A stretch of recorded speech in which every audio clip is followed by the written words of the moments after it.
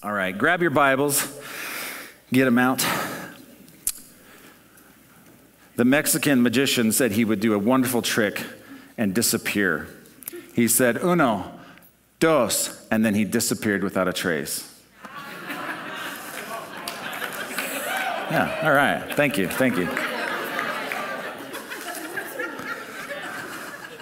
I just brought you up, now we're going to bring you back down, okay. All right, grab your Bibles. Let's see, where can you end up? Oh, geez.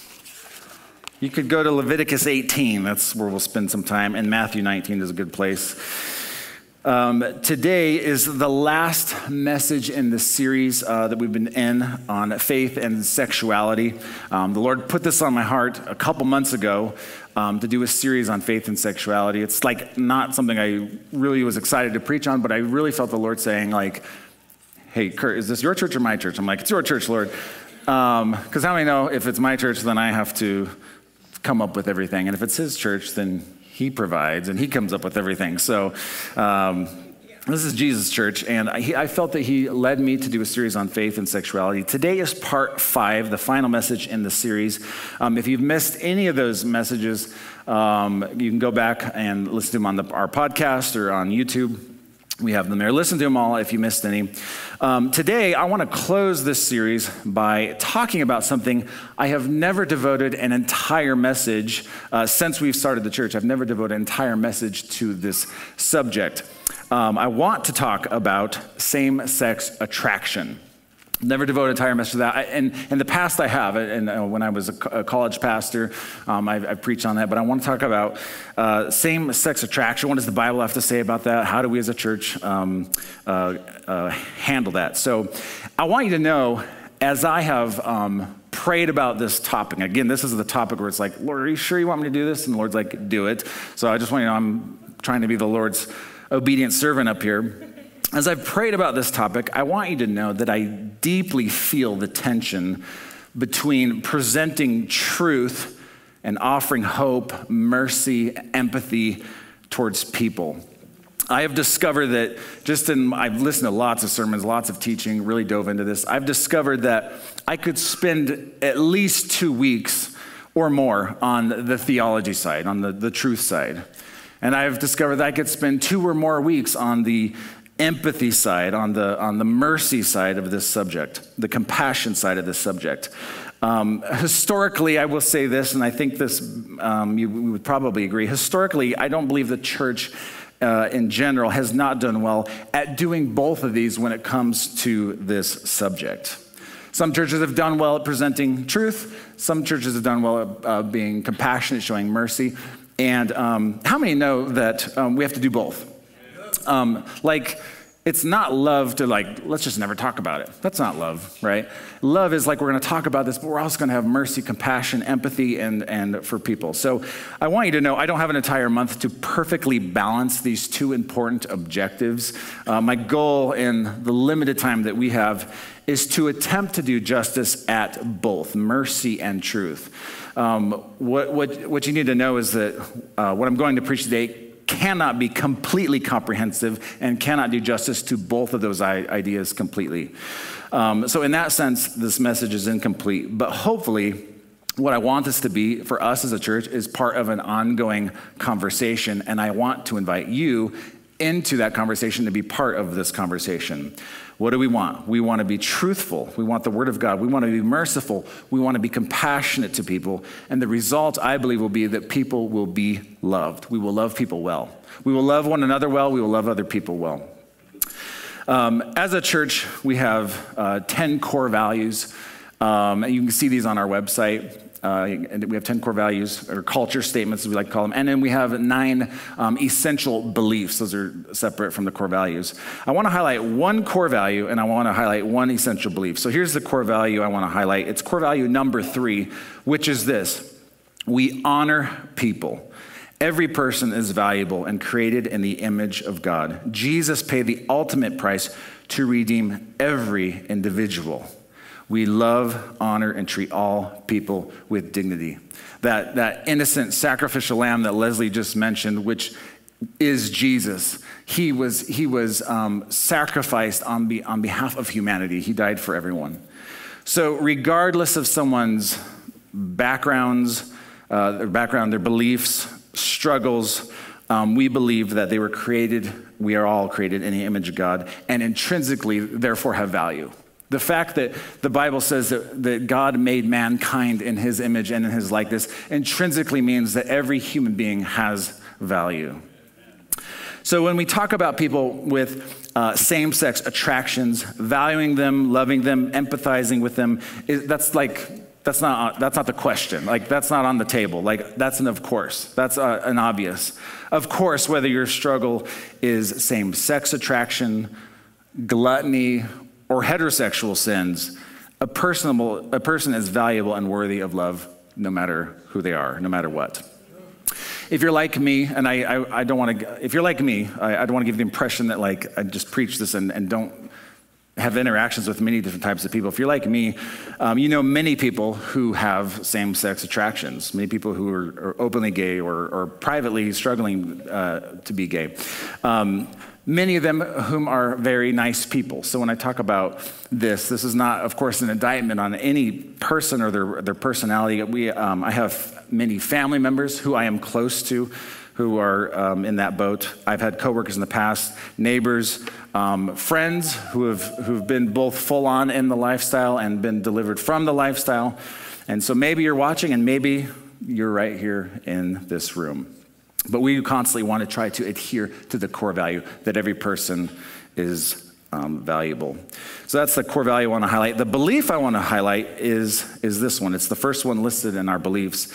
It is the Bible. The Bible is the infallible and only authoritative word of God. God wanted his plan of salvation and his instructions for holy living to be made plain for all of humanity. Therefore, he inspired the Holy Scriptures to be inspired to be written. The ultimate authority on any subject is the Bible, is the Word of God. The Bible is going to be our final authority of whether or not a particular subject, a particular practice is or is not something that God wants for our lives. I love this. Proverbs 30, verse 5. This is something we can just rely on. It says this: every word of God is flawless. He is a shield to those who take refuge in him. We can rest knowing that the word of God, the Bible, is true. Even if it doesn't make sense, and at times, even if you don't agree. How many have read a story or read a principle and you're like, I don't know if I agree with that. You know what I'm saying? Even if you don't agree or it doesn't make sense, we can rest in it knowing that it is the word of God and it is true. But look at the promise here. When we do lean not on our own understanding, and in all of your ways acknowledge the Lord and he will direct your paths. When we lean not on our own understanding, look at this. He's a shield to those who take refuge in him. You can hide yourself under the shadow of his wings, knowing that his word is true and he will take care of you. Amen? So that's the word of God. We have tremendous value for every person because they intrinsically have value, and the Bible is true, and it is our ultimate authority. I want to start with a couple statements. Statement number one is, I do agree with and plan on defending the historical Christian view of same-sex relations. That is essentially this. Historically, is that same-sex relations are not God's and have not been God's best practices for our lives. And I plan on defending that and preaching that today. But I also want to say that even though I believe the Bible does not support same-sex relationships and marriage, etc., I want to say that I believe that a temptation in and of itself is not sinful. Okay, how many know that we are all tempted in many ways? The Bible actually says that Jesus was tempted in every way, yet without sin. Jesus was tempted in the wilderness, and it says in Hebrews, he was tempted in every way, yet without sin. So we're all tempted in many ways. Being tempted by something in and of itself is not sin. So if this is like a struggle for someone's life, I just want to, I guess, remove some of the stigma and the shame. In my opinion, it is the giving of oneself over to that temptation where things become a problem. So here's the point. If you struggle with same-sex attractions, and you are walking that struggle out in obedience to Christ, what are you? You're a Christ follower who has a struggle. Welcome to the club. Okay? Welcome to the club. If you're a Christ follower and you're walking that temptation out in obedience to him, you're a Christ follower with a temptation, just like the rest of us, okay? So I want to say this, because I'm preaching this message and I've had this ideal in mind. Of course, I'm trying to cover a lot of different types of people and different types of backgrounds and how do we as a church and but I've had this ideal in mind, and my ideal in mind for this message is, what is the 16-year-old or teenager or young person sitting in the room who is struggling with same-sex attractions, what are they supposed to do? And so what I want to do is try to remove some of the shame of that. I want to say this, you are not an abomination. The Bible talks about certain things as, they're not good. You are not something wrong, and you are not someone wrong. You have a temptation, okay? Just like all of us. At the end of this message, I want to answer two questions. What should the person who is a Christ follower do who has this temptation? And number two, I want to answer this question. How should we as a church family interact with people who are tempted in this way? So I want to take some time. I love theology. I'm a pastor. I love the Bible. I've listened to lots of messages on this subject, and it's believe me, it's more than you even want to hear. So, but I love the Bible. I love theology. And I think I have, as a pastor, a responsibility to unpack the scriptures, unpack the Bible. I want to do some theological framework and some groundwork for why I believe the Bible does not teach an affirming view of same-sex relationships. So today, what I want to do is I want to answer three of the most common arguments given in support for same-sex relationships. There are some good ones. There's probably anywhere from 6 to 10 pretty good questions. To be honest, I've looked at some of the questions that people well, what about this? And it's good question, great question. I really appreciate the question. So there's probably 6 to 10 really good questions for people who defend same-sex relationships. I'm going to take three that I think are kind of the most, in my opinion, the most important, but perhaps that's subjective to my opinion. So I'm going to take three of them today. Again, we couldn't do a whole comprehensive thing here because it would take weeks to do that. Okay, so argument number one that people use to teach or defend same-sex relationships is this. Argument number one, Jesus never mentions it. This is argument number one. It is true that Jesus never specifically mentions homosexuality. It is true that he never does. And some would infer by that it's a auxiliary subject. It's not central to the gospel. It's not really something that is that important. Okay. He doesn't specifically mention it. That is true. I wish he had. In fact, especially as a pastor in 2023, I wish he had. And in fact, I wish he had thoroughly talked about it and thoroughly explained what a Christ follower should and should not do in regards to same-sex relations. How many know that Jesus did often talk about sexual relationships? He talked about adultery. He talked about sexual immorality, which in many translations is translated as fornication, which, by the way, fornication is just sex outside of marriage. That's what fornication is. But the word fornication or sexual immorality in the New Testament is also a catch-all for a lot of things in the Bible. So, but basically sex outside of marriage. Now, what is marriage? What is this union, and why is it holy? Marriage is kind of in fact, the younger generations, the Gen Zers, and it's Gen Z and whatever. The newest two generations, I don't know. And I guess millennials, yeah, they have a very low view of marriage, not a lot of faith in it, for probably some good reasons. And to be honest, I want to say this. In a Christian world, oftentimes we kind of idolize marriage. This is the pinnacle of Christian experience. And I just want to say, the marital experience is not superior to the single experience. You're not less of a Christian because you're not married and have 2.5 kids. I don't know how you have a half kid, but you know what I mean. Okay, we kind of do glorify we do glorify marriage in the church world. In fact, we have a singles ministry here at this church, but the goal of the singles ministry is not like, get y'all married. We're just going to get you. That's not the goal of the singles ministry. You can go on the website and see the goal. The goal of the singles ministry is actually to pursue Jesus and to, it's singles getting together and pursuing Jesus together. That's the goal of singles ministry. So I just want to say marriage oftentimes is idolized, and we think it's like the pinnacle, and people who aren't married are lesser than. So, but what is marriage? I don't have time to fully unpack what marriage is. But essentially, let me say this. Marriage is not two committed people living together. And marriage is not whatever the government says marriage is. What is marriage? Marriage is a covenantal union with God at the center. That's what marriage is. It's a covenantal union with God at the center. And it doesn't solve all your problems. In fact, it probably creates more problems than it solves. I'm just kidding.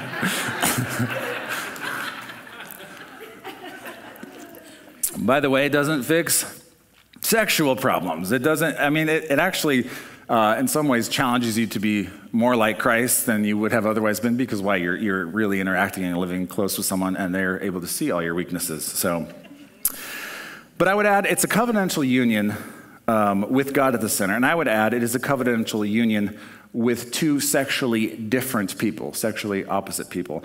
Again, I don't have time to go into all this, but if you look at the story of creation, because God talks about marriage really in the second chapter, bring Adam and Eve together in the second chapter of Genesis. And in the story of creation, you see God creates the heavens and the earth, the land and the sea, the light and the darkness, male and female. You see these opposite things happening, and then you have a woman who is, she's the same but different.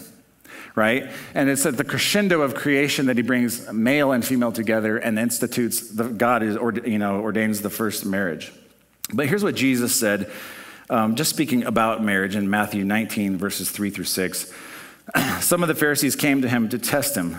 They asked, "Is it lawful for a man to divorce his wife for any and every reason?" Jesus said this, "Haven't you read?" We'll come back to that statement. Haven't you read? That's an important statement. "Haven't you read," he replied, "that at the beginning the Creator made them male and female? And he said, for this reason, a man will leave his father and mother and be united to his wife, and the two will become one flesh. So they are no longer two, but one flesh. Therefore, what God has joined together," again, that's the covenantal union with God at the center. "Therefore, what God has joined together, let no one separate."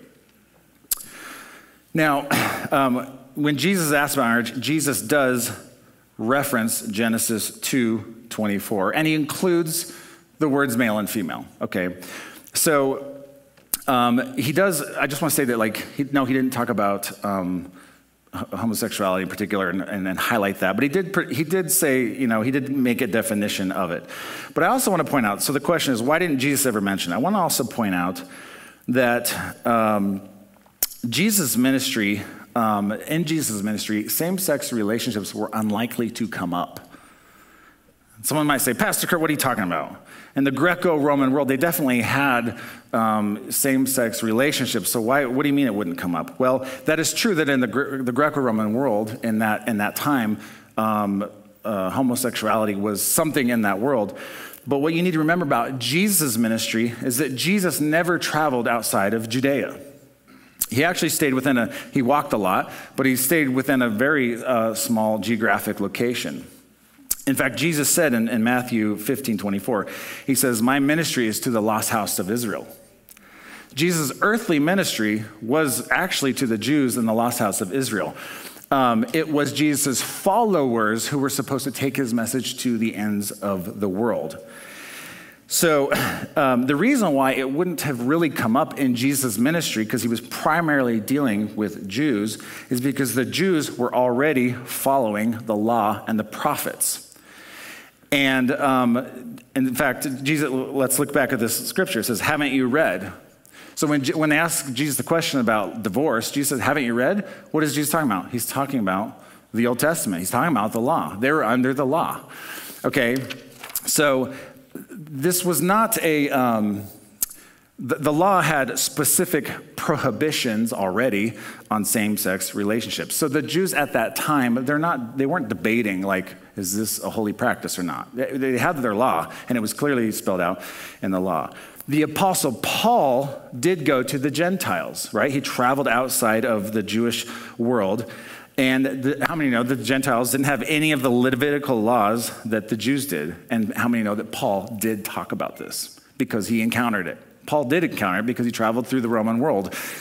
Jesus didn't really talk about it. I don't think he needed to talk about it because he was called to the lost house of Israel. And the lost house of Israel was what? Under the law, and they had the Levitical laws already. So that's point number one. Why didn't Jesus bring it up? I think that's a good reason why Jesus did not bring it up. Although I do believe by him not mentioning it, it doesn't just kind of erase everything else. Now, that brings us to point number two, and this is a good question. I love it. Pastor Kurt, we as Christians, we're not under the law. We're under grace, right? Didn't Jesus redeem us from the law? I love that question. It's a good question. So argument number two, we are not under the law. Good question. How many know that you and I, as Gentile believers, we do not observe everything in the Old Testament? That is true. We don't observe everything in the Old Testament. And Leviticus 18, let me just highlight this and we'll talk more about it. Leviticus 18 had many, by the way, read all of Leviticus 18. If you're taking notes, write this down. Right, Leviticus 18. Read it all. But Leviticus 18 had many sexual prohibitions. And so the children of Israel, they came out of Egypt, and God said to the children of Israel, don't practice any of the ways of the Egyptians. I'm bringing you into the promised land. So you're coming into the wilderness. I want you to, so God's teaching them the way to live, and he gives them all of these laws, these new things that they are supposed to do and not do. And it says this in Leviticus 18:22. Do not have sexual relations with a man as one does with a woman. That is detestable. Okay, so this is part of the law that God gave to Moses. But are we as Christ followers no longer under the law? Well, let me answer that in two ways. Number one, if you read the entire chapter of Leviticus 18, I bet you will find that there are very agreeable commandments in Leviticus 18. Okay, so for example, we're going to read the verse right before Leviticus 18:22 and the verse right after Leviticus 18:22. All right, so this is Leviticus 18:21, and I just want you to know if you think we're under this still. Do not give any of your children to be sacrificed to Molech, for you must not profane the name of the Lord your God. Name of the Lord your God. I am the Lord. How many think that's a good command? I think that still applies to us today. I don't think you should sacrifice your children to false gods. Amen? I think that has tons of significance in our current age, okay? That's very agreeable. Let's read the verse right afterwards, and we'll see if you think it's agreeable. Leviticus 18:23. It says this, do not have sexual relations with an animal and defile yourselves with it. A woman must not present herself to an animal to have sexual relations with it. That is perversion. How many agree with that statement? How many think that's perversion? I would say you are defiling yourself in sexual immorality if you're having sex with an animal. And that's a great command. And they were coming out of Egypt where maybe that was a practice, I don't know, and God's saying, hey, I'm laying some groundwork for holy sexual relations and what I consider to be unholy sexual relations, okay? And so those seem agreeable to me. Now, let me take a scripture that I'm pretty sure you don't follow, because this is the question. We're not under the law. What do we follow? What don't we follow? Leviticus 19:19. So next chapter, it says this. God says, keep my decrees. Do not plant your field with two kinds of seed. Do not wear clothing woven of two kinds of material. Now, I don't know about you. I don't actually know why God told him to do that. There's probably some amazing significance in that, and it probably points to Jesus. I don't know. Someone find that out and let me know. But I think, like, I've got denim, I've got leather, I've got whatever the shirt's made of. Like, I'm mixing all kinds of stuff up in here, okay? So I don't know about you. I don't know why God gave this command, but in our modern context, I don't know anyone except for maybe hardcore Orthodox Jews who follow this particular command. Okay, So we don't do everything in the law. How do we know which ones we should and should not observe? Which ones we should follow and which ones we don't need to follow? How many want to know? I'm going to tell you, okay? Here's one good way to know. If you should follow a command in the Old Testament as a Gentile New Testament believer, is the Old Testament law reinforced by Jesus or one of the apostles in the New Testament? That's a good way to know. And Paul does, in the New Testament, specifically mention same-sex relationships. I also want to give another argument, what I call like the continuity argument. How many know that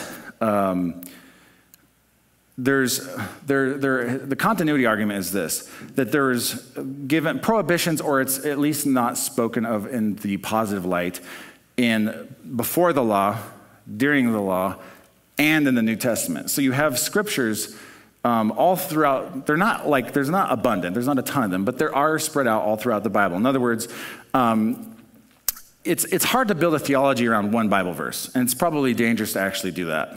I would say. If you take one Bible verse and build a whole theology around it, it's probably dangerous to do that. But when you have verses that speak of something in a negative light over time through multiple covenants, you begin to have what I call the continuity argument. How many know that at the cross, some things ended? Some things ended at the cross. Blood sacrifice would be one of those. If you're going home and sacrificing your pigeons, you don't need to do that anymore, okay? Jesus was the last blood sacrifice, okay? Some things ended at the cross. Some things changed through the cross. I will give an example of that. I would say that the Sabbath was changed through the cross. In the Old Testament, is a command to rest once a week. I would say in the New Testament, the principle still remains, but how many know Jesus is our rest 24/7, 365 days a year? We rest in the finished work of the cross all the time. So I'd say the Sabbath was changed through the cross. And then there are some things that continued straight through the cross. I'll give you an example. I think the tithe continued through the cross. Why? It was established under Abraham before the law. It was reinforced during the law, and then it is enforced in the New Testament. So where are we at here? So was it reinforced by Jesus or one of the apostles in the New Testament? Paul does specifically mention it, and we have what I call the continuity argument. Okay, argument number 3, the biblical prohibitions are not talking about consensual adult same-sex relationships. This is an argument you might hear a lot. Okay, the argument here is that the type of prohibitions that the Bible talks about are not consensual adult relationships. It's actually talking about more of an oppressive relationship. I would say that these verses probably include oppressive relationships. How many know that in the Bible there was, arranged marriages, much older people with younger people. There's slave and master and slave. There's different dynamics that I'm sure were definitely happening throughout the Bible. And some people reason and argue that it wasn't talking about consensual same-sex relationships. So let me give you 2 reasons why I believe that's not true. And I think one of them is just right here in Romans. I think it bears some evidence. Romans 1:26 and 27, it says this. Read the whole chapter of Romans 1. It's just talking about the condition of humanity. It says this: because of this, God gave them over to shameful lust. Even their women exchanged natural relations for unnatural ones. In the same way, men also abandoned natural relations with women and were inflamed with lust for one another.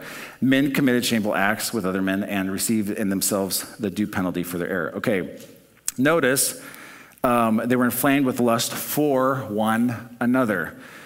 The Greek word there, one another, literally means mutual.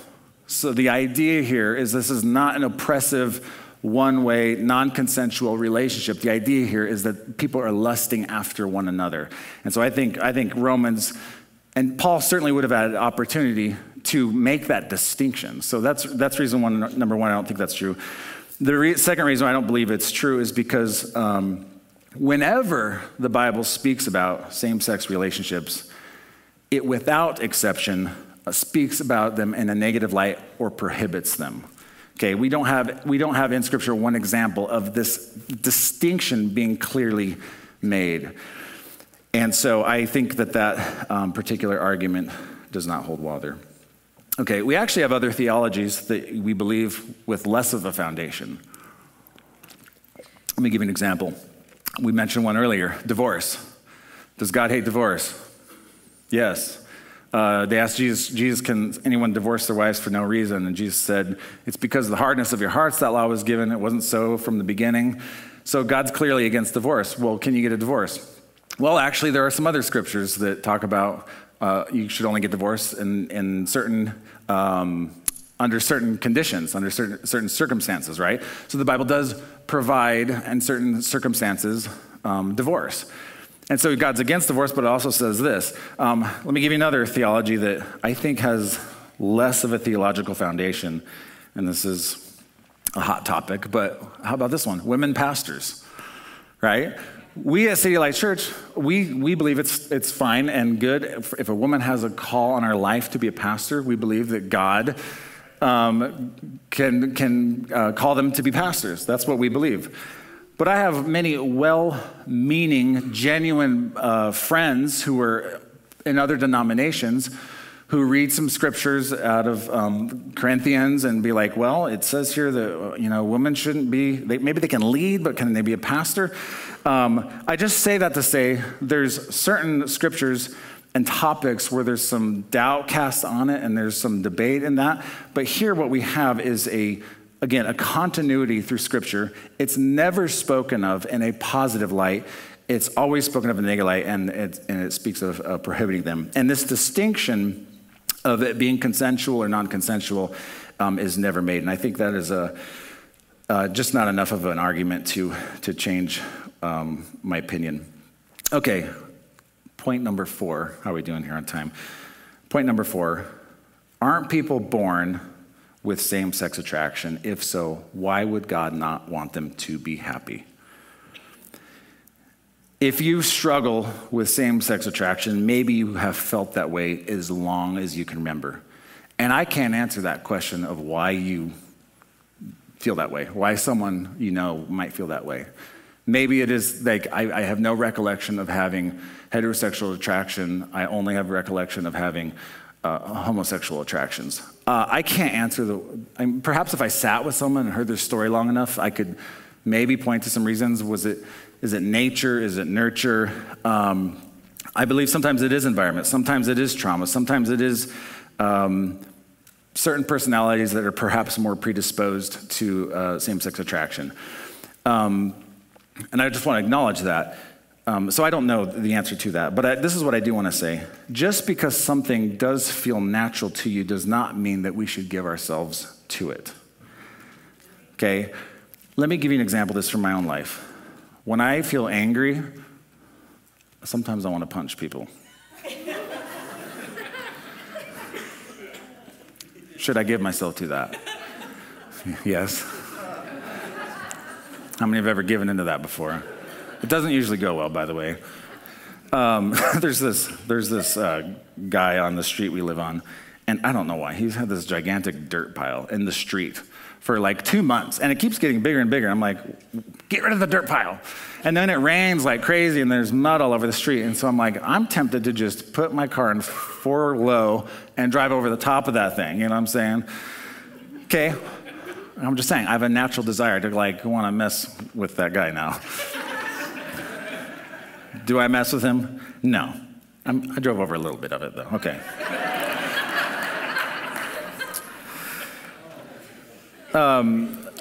So just because something feels natural to you, does that mean you give it to it? Okay, now listen, as a straight man, I have natural, innate desires to think that beautiful women are beautiful, and part of me is attracted to them. Do I act on that attraction? Should I act on that attraction? How many think that your pastor should act on that attraction if it's not my wife? If you don't, you better raise your hand if you want me to stay the narrow course here. Okay. No, I don't act on that attraction. How many know that broad is the path of destruction, narrow is the path of life? This is the case with Jesus, but this is the case with living for God as well. And so to have a blessed marriage, narrow is the pathway forward. So here's the deal.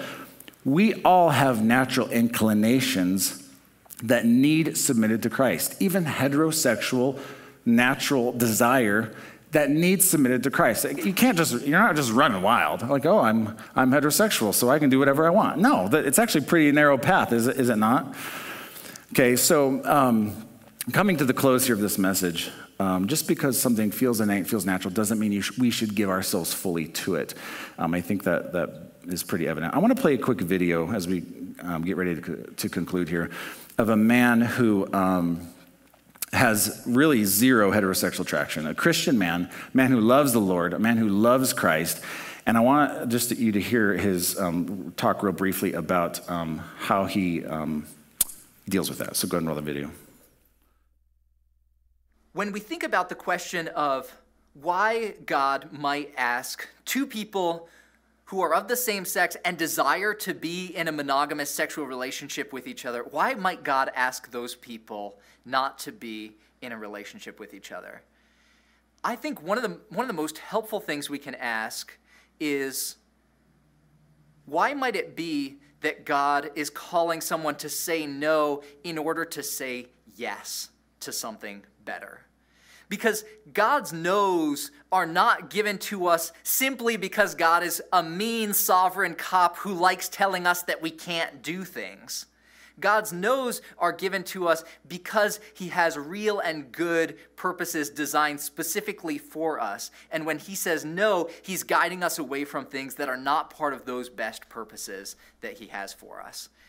And certainly in my own life, there are times when I have experienced God's no with regard to same-sex relationships as something that felt mean. It felt like it was taking away from me something that I wanted.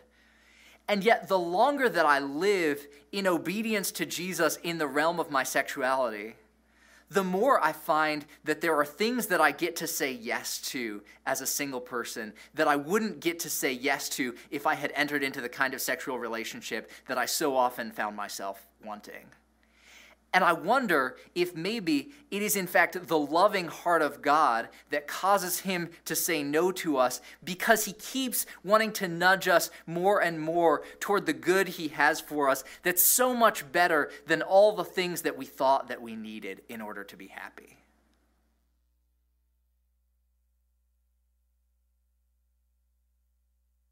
I believe that some of the people with the greatest reward in heaven will be people who had an intense desire for same-sex relationships, but out of love and devotion for their Savior, laid that down at his feet. I don't want to diminish the cost of what I'm proposing that people who have same-sex attraction do. I don't want to diminish that cost. I am saying and believing and proposing that the best way forward for someone who has zero heterosexual attraction is to live a celibate life out of faithfulness, devotion, and love to the Lord. And I don't want to diminish that cost at all. But I want to say, more importantly, God sees every time we say no to our desires and yes to him. Every time we say no to pornography and yes to him, God sees it. And I believe there's a reward to it. Every time you're getting a little too close to someone of the opposite sex at work and you create boundaries out of honor for your covenant, I believe God sees that and there's a reward connected to that. And I believe God will never forget any sacrifice that anyone lays down to follow him. Jesus said this in Mark 10, 28 and 30. It actually starts with Peter. It says, "Then Peter spoke up, 'We have left everything to follow you.'" Verse 29, "Truly I tell you," Jesus replied, "no one who has left home or brothers or sisters or mother or father or children or fields for me and the gospel will fail to receive 100 times as much in this present age, homes, brothers, sisters, mother, children, and fields, along with persecutions, and in the age to come, eternal life." When you and I lay down our sexuality for the sake of following Jesus and for the gospel, God sees it, and God is our exceeding great reward. I know that it's a sacrifice for everyone. None of us are like not in this boat. We're all in this boat together to lay down our sexuality before Christ. I know it's a sacrifice, but I do want to say this. When you sacrifice for Christ, he will give you anything. He will give you far better than what you possibly gave up. Your life will be better than you could possibly imagine. I want to say to perhaps the person sitting here, or the person who may be listening later on to this message, if you are same-sex attracted and you're at the crossroads, one thing I can tell you that is if you give yourself to it, the temptation won't get better. If you give yourself to that, the temptation will only get worse. But if you lay that down at the feet of Jesus for the sake of following Christ, I can promise you that what you've given up will be replaced by something far better. It says this in Jeremiah 29:11, says this, "For I know the plans I have for you, declares the Lord." This is for all of us. Plans to prosper and not harm you, plans to give you hope and a future. That's what I believe we should do. And I just want to say as a church, anyone and everyone is welcome to come sit in these seats. Whether you agree with what I've said and are completely in this lifestyle, anyone's welcome to come sit in these seats. But someone like that video we just watched, someone like that who is walking out, who obviously has a real love and devotion for Christ and is walking that out in following Christ, that person isn't in sin. They have a temptation, but they're not in sin. A person like that, the sky's the limit here at this church. They can be involved. I'd let that person lead stuff. Like I'd let that person preach up here, honestly, because of their love and devotion to the Lord Jesus. So I just want to say, of course, anyone's welcome, but the sky's the limit for people who are submitting their lives to Christ and obedient to him, just like the rest of us. Amen? Why don't you guys stand to your feet, and I'm going to pray, and we'll close this message. Jesus, we love you. I thank you for every person here, for the amazing plan, purpose, and destiny, Lord. Lord, I ask for a grace on this church, Lord. And I'm not saying we're good at this, but I'm asking for the grace, Lord, to be able to extend your love and kindness to people who live in a way that we don't agree with. God, would you help us to become a family for people who are giving up family? For people who are making a sacrifice, would you help us become that family, Lord? People who are passing up sensual desires in this present life, God, would you help us to be the family that they need in the future, Lord? And I just pray for any people sitting here that maybe this has been a struggle for you in the past. Maybe it's a struggle for you now. I just pray grace over you right now. God loves you so much. He has amazing plans for you. He's with you. We just remove shame, condemnation, and guilt off of you right now because we thank you, God, that you have grace and love and amazing plans for that person's life. Lord, we love you. We thank you for today. In Jesus' mighty name. And everyone said, amen. God bless you guys.